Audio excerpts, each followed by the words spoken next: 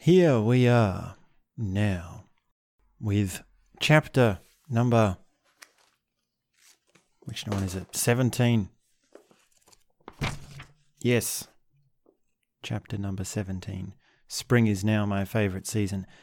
Chapter 17, the one right before, this chapter is right before chapter 18, if you're following along. In your copy of the book, which I am presuming nobody is, and therefore I am saying these words simply for comic effect, which I have no idea how effective it is. Page 311 is chapter number 18. So if you just turn to chapter 18 and then move backwards, you'll be in chapter 17. And this series, of course, is Impressions of Grace and Grit. Ken and Treya are in Germany, getting hardcore Deutschland treatment for Treya's cancer. And there are multiple rounds of chemotherapy that she's doing. And there are also other vitamins and drugs that she's taking, and as well as all that, there's also the radiation which she's doing. And it's quite a complex process because between each round of chemotherapy, she needs to have her blood count return to a certain level. And there's all sorts of things that can go wrong or right with that. So, broadly speaking, Treya is finding it that she can't actually do the rounds of chemo close enough together for them to have their full effect. And that's another thing, that's another factor, that's another component of this process, which is each round of chemotherapy is meant to be done very close together. Whereas with Treya, she's taking longer to recover, which means that they're further apart. And it's not all doom and gloom because during the recovery periods, well, she's allowed to go out. So Ken and Treya, they take a trip to Paris. How wonderful. And they rent a car and they're with their friends, some of their friends and family. And they get to drive along the countryside. And this really is something extraordinary, something magical for Treya because she's been stuck in that tiny hospital room for nearly over a month now, and, well, it's just beautiful countryside that she gets to see. And they drive through different towns, and one day it's Easter, and they see some people coming out of the churches, and they get to also have a look around at some of the different sites and the different places and the different tourist attractions as well. There's even a place where it claims to have the original piano, which George Gershwin played on, actually composed on. And there's also famous places like the Hotel Ritz, a very high-class hotel. And they're able to treat themselves. Well, Treya's friends treat them to a night there, and that's quite romantic. And probably one of the main attractions for them, Treya and Ken, is Notre Dame. And this is really magnificent.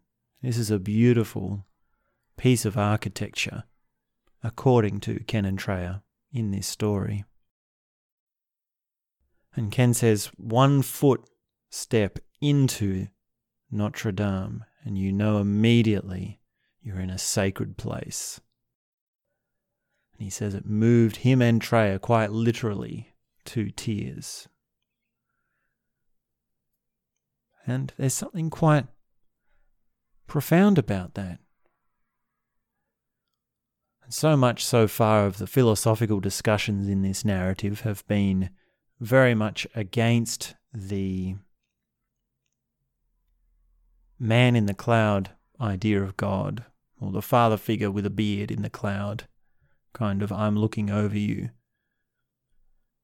notion of God, the traditional fundamentalism religious view of what God is. And yet Ken finds that, well, he does actually feel something when he's in the place that has architecture that's born from those beliefs. When he's in the place where it's really the culmination of those beliefs and those value spheres. And we can say that, well, he's a sensitive being. He's someone who is aware of these things. He's someone who's sensitive enough to go into a place, knowing the history, knowing the psychology, knowing the values, knowing the beliefs, and yet to still let the place affect him. Still be open to the experience itself as a one-on-one. And they also see some Van Gogh artworks. And that's also quite something for Ken and Treya to see.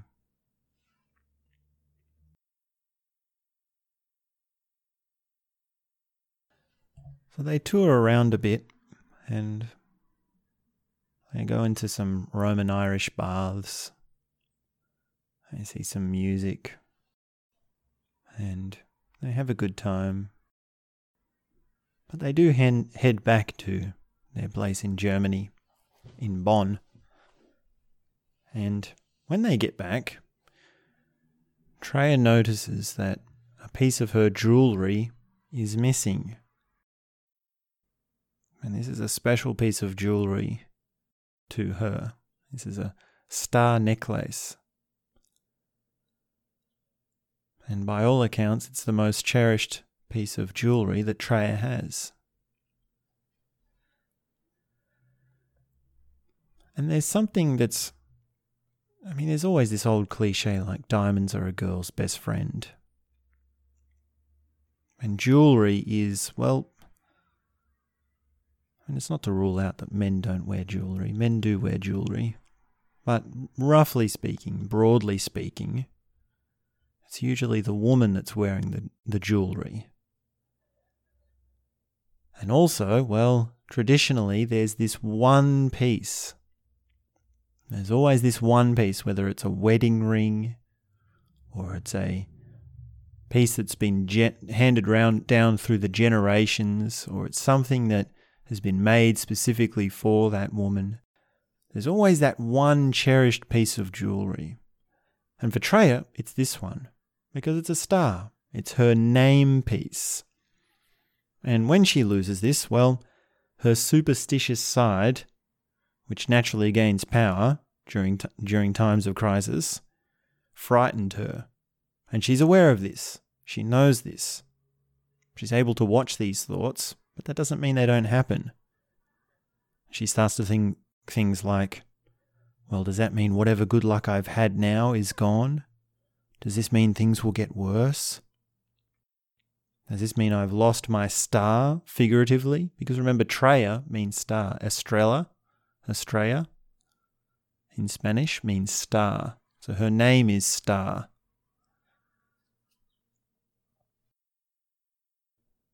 And she keeps worrying about it. And how often can she worry about it? How much should she worry about it? And the answer is that she's an aware human being. She has a deep sense of self-knowledge, and she has methods at her disposal for dealing with these sorts of struggles within herself. And that is, that's the meditation structures that she's got, which help her to allow herself to let go of the desire, the clinging. She begins to see this quite quickly, actually, as an example or an opportunity to let go and to simply just release whatever clinging there was to that physical object. And she'd do all sorts of things. For example, visualizing the star in her mind, and then she'd multiply it many, many times, and then scatter all these shining golden stars far and wide so that others could benefit from their beauty.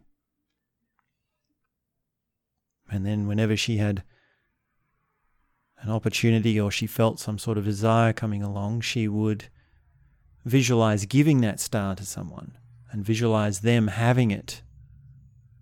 Visualize them wearing it around their neck. And she noticed that this started to open things up to her other little things, which were clinging, like just wanting the last bit of cheese or the last glass of wine from the bottle. And this would trigger her to notice, oh, this is just another clinging. And she also combines this with the who am I inquiry, which allows her to dissolve the boundary of self and other and see that, well, if we're all one and we're all in this together, then there should be some way that I can allow this to occur and allow it to happen that benefits both so that we can both feel good about it. And she ends up finding that she feels good when she gives it to someone else. And she feels good to give it as a gift to someone else.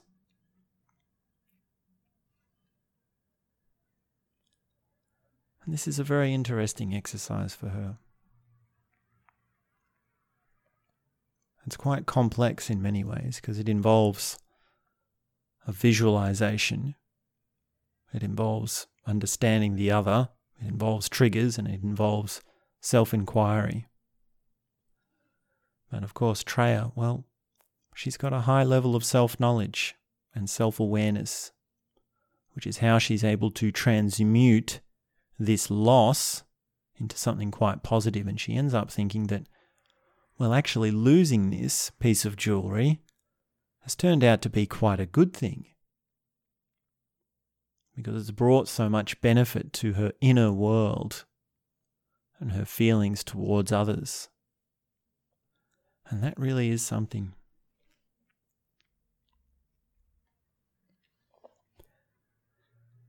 And Ken, at this stage, well, he's sort of been going in and out all over the place, and he's been telling all the locals about his story and why he's here. And it seems like, well, there's actually a bit of a following happening now.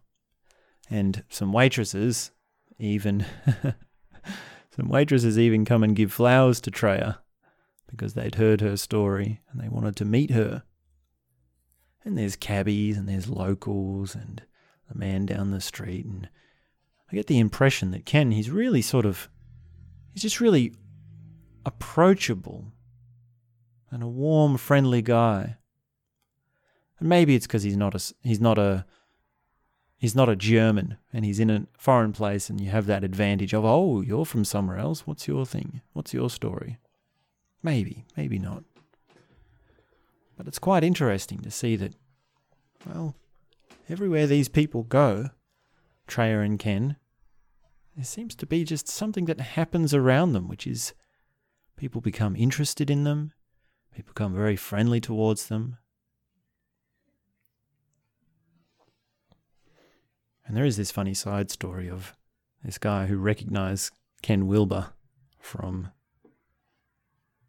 one of his books that was sitting in a window shop, and he saw his picture and he thought, oh, you're that guy. And they talked to him for some time.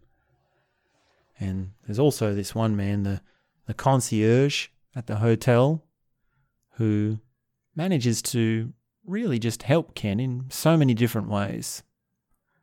For example, one night Ken decides, well, we've got some spare time and Treya needs to get out, so we need to organise, just a nice trip away, a nice evening or two away. And this guy, Norbert, is his name. Norbert is the concierge, and Norbert just does it for him. He says, no problem, I'll order you the cab. I know just the right place on the Rhine to book you for. We'll organise everything. Consider it done. He's the kind of man that is consider it done, Ken.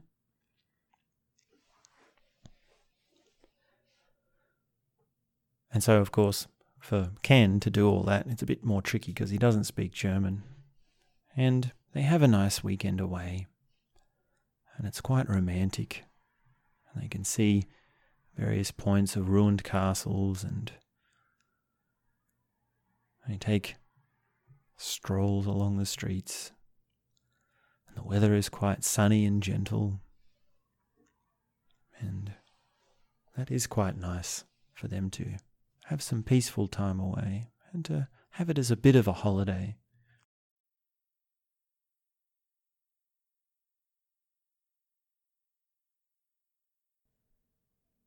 And Treya, well, she reflects on a few things.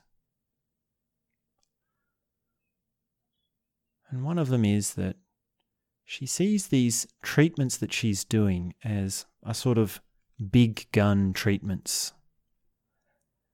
She's noticing that this can lend itself to neglecting the all-important follow-up and the periphery or the additional treatments that she's doing. And in her mind, it's like, she's thinking like, well, I've done surgery and I've done radiation and I've done chemotherapy. Isn't that enough? And this is what she calls big gun treatments. It's the heavy stuff. It's the hardcore stuff.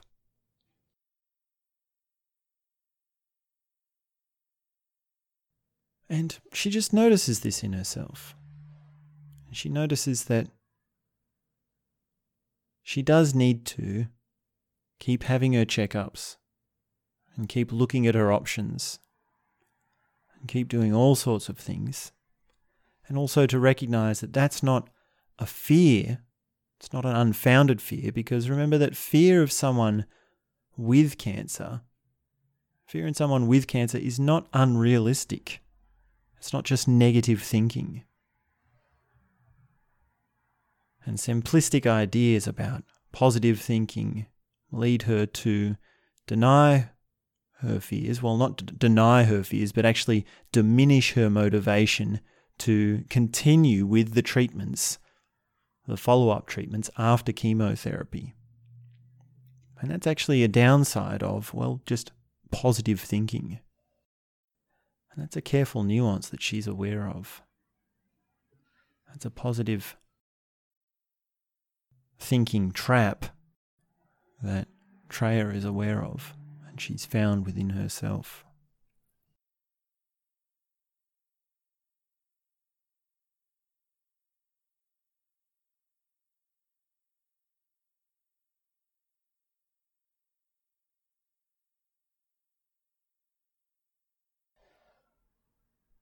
Now, when they get back from their romantic trip away,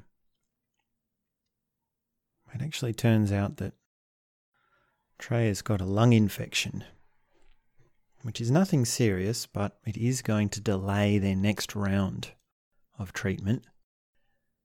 And the doctors are sure that she'll be fine, but it means a few days is going to have to be put on the rest, put her on ice for a few days. And during these few days, well, Ken's not allowed to visit because he's going in and out a lot, and a lung infection is quite weakening of the immune system, so he doesn't want to give her anything. So Ken's got a few days off by himself to be in Germany. And he checks in with Treya, and she's doing fine. And Ken assesses how he himself is doing, and he's not doing fine. He's actually doing quite badly. And he's not ill. It's his inner world. It's how he feels about all that's going on and what the foreseeable future might hold. So he goes out and he says to Norbert, "Oh, don't wait up for me because I might be out all night." And takes the time to catch the ferry.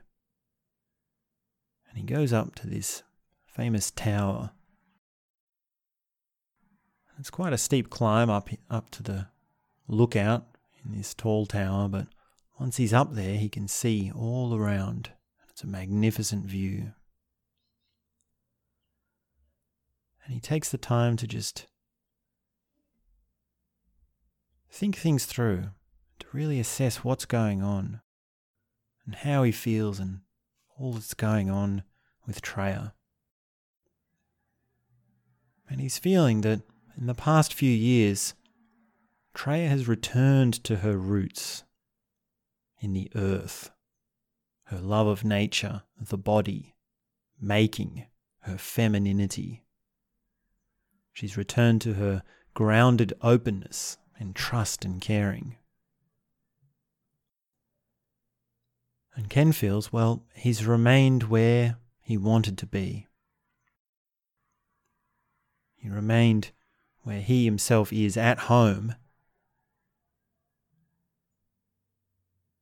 And that is the idea of, well, that is the world of ideas, of logic, of concepts and symbols. And in mythology, that's the world of heaven.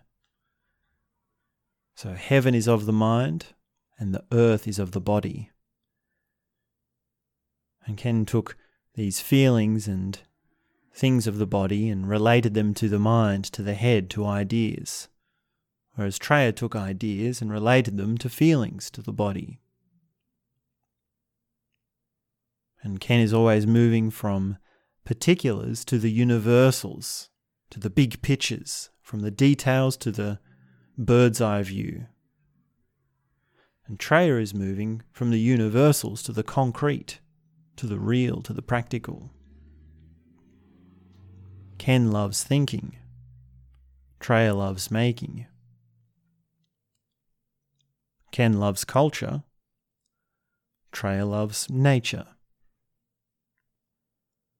Now, typically, Ken would, well, he'd shut the window so that he could hear the Bach music playing. Whereas Treya, she would turn the music off so that she could hear the birds singing out the window.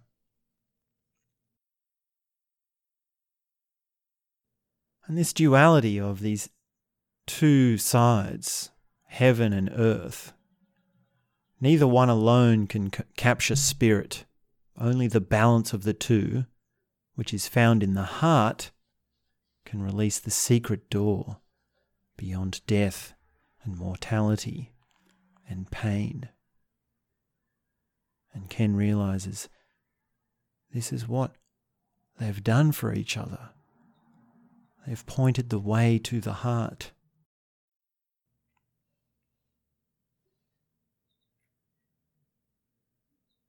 And there he starts to reflect on all this, and it breaks him. It breaks him because he starts to realize that Treya is going to die. And right there, he broke down into tears, sobbing, crying, weeping. This woman that has done so much for him is going to die. And he doesn't know when he exactly first realized Treya was going to die. He wondered maybe if it was when the doctor told him that she had brain and lung tumours. Or maybe it was when the American doctors gave her 6 months to live without treatment. Maybe it was when he actually saw the CAT scans for himself. And horrible images of her likely future ran through his mind. Treya in pain. Treya trying to breathe. Treya hooked up to a respirator. Treya on morphine. Treya with her friends standing around, hopeless, helpless.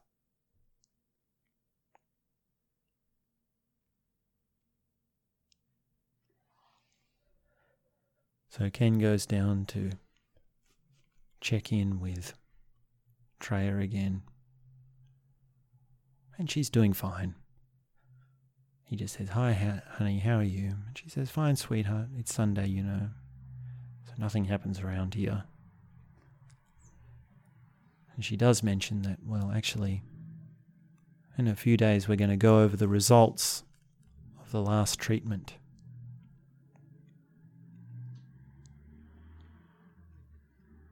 And Ken just says, okay. But somehow he knows that there's something serious in those results. And he says, "Treya, well, if you need something, just call Edith or Norbert. I'm going out for some time." And she says, "Sure." And he goes out, just walking around some streets, and, well, he wants to find a pub, and everything's closed. And at this point, he's not thinking too much about Treya, as he is just wallowing in self-pity, feeling like his whole life is in shambles. He's given so much to this woman. He's given up everything, and now she's going to die.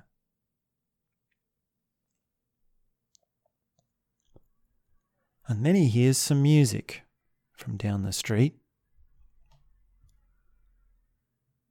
And he wonders, well, maybe it's a pub. So he goes on to walk down and into one of the only pubs that is open. And there he finds a whole bunch of old fellas. And they are drinking with rosy cheeks and having a merry old time to some loud music. And a bunch of them are even dancing in a row with their arms linked. And Ken sort of just puts his head down, looking glum, and cries in the corner for a bit, until he finds that, well, there's a beer in front of him, so he drinks it. And then a few minutes later, another beer comes, and he drinks it. And after another few minutes, well, there goes another beer, and here comes another beer, so he drinks it. He starts to wonder, well, maybe they think I've got a tab or something. And at just the right moment, someone gestures to Ken in just the right way to allow him to join those men dancing. And at first he says, no, I don't dance, I don't speak German. But they keep gesturing and smiling.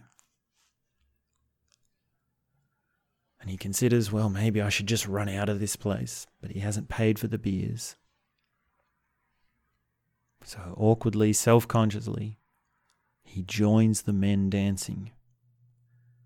Arms around on both sides, moving back and forth, kicking their legs every now and then. And he starts laughing. And then he starts crying. And then he starts laughing again, tears pouring down his face.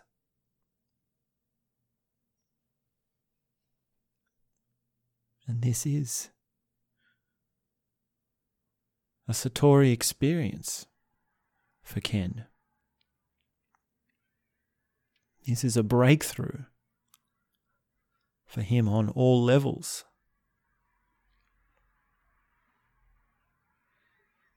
And he reflects later that, well, he'd like to claim that his big Satori about accepting Treya's condition came from some Zen meditation center and involved Zen courage, and it was this elaborate meditative course that he was going through. But actually, it happened in a little pub with a bunch of kindly old men whose names he doesn't even know and whose language he doesn't even speak.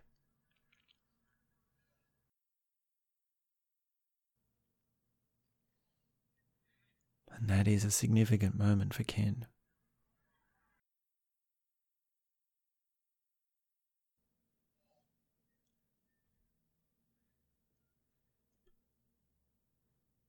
And the next day, well, he wakes up and it turns out Norbert's taken care of him because he's come home so drunk.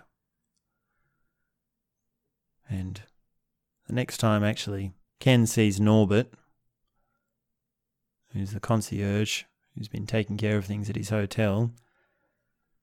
He actually shows him something, quite curiously enough, to which Ken's response is, "I don't believe it. Impossible. Where did you get that from?" And what is it that Norbert is showing Ken? Well, it's the piece of jewellery. It's the star necklace that Treya has lost. So he found it. Turns out it was in the laundry, and Treya had put it in one of her secret pockets because she didn't want to get it lost, and she'd forgotten about it, and some of the laundry ladies had found it and then returned it to the lobby manager. And Ken, well, he makes a big funny thing out of this because he goes to Treya and he sort of brings up, oh, you remember how you lost that pendant and you got all superstitious about it and you thought it was a bad luck omen and all this? And he says, well, how come you only believe in the negative omens instead of the actual positive omens as well? Do you think they exist? And Treya says, well, no, yes, I believe in positive omens as well as negative omens. And at that particular moment, well, Ken produces the necklace and says, well, what do you think about that?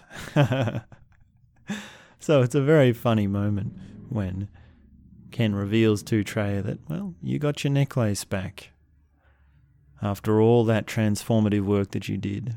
And Treya, well, she reflects and says, well, I actually have learnt something from this. Isn't that funny?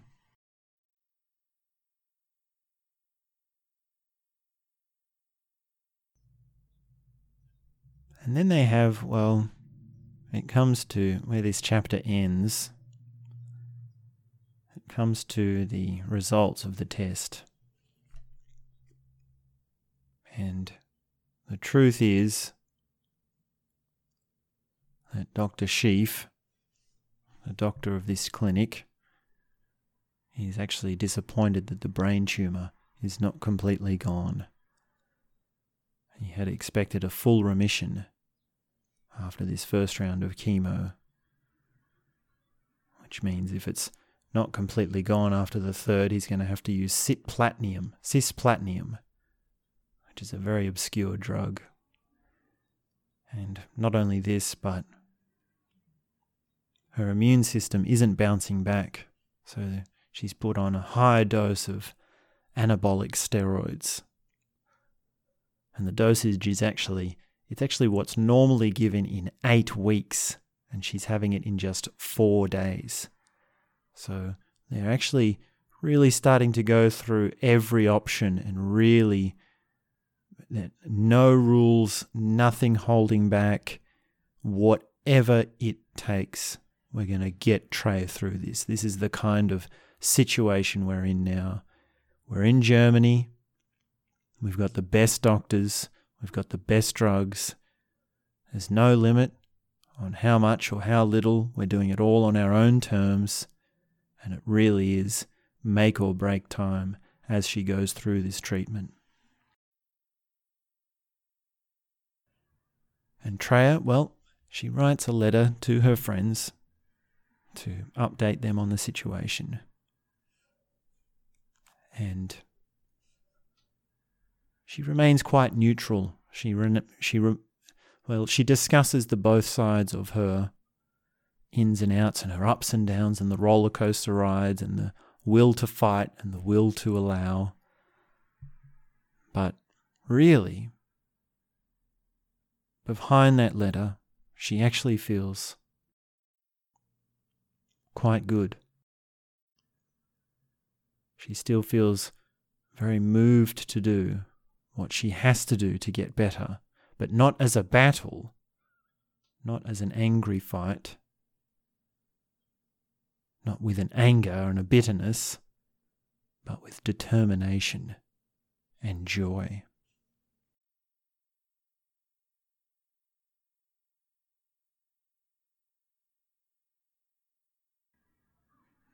And that's where that chapter ends. So we'll find out what happens next in the next chapter. And that's all I have to say for now.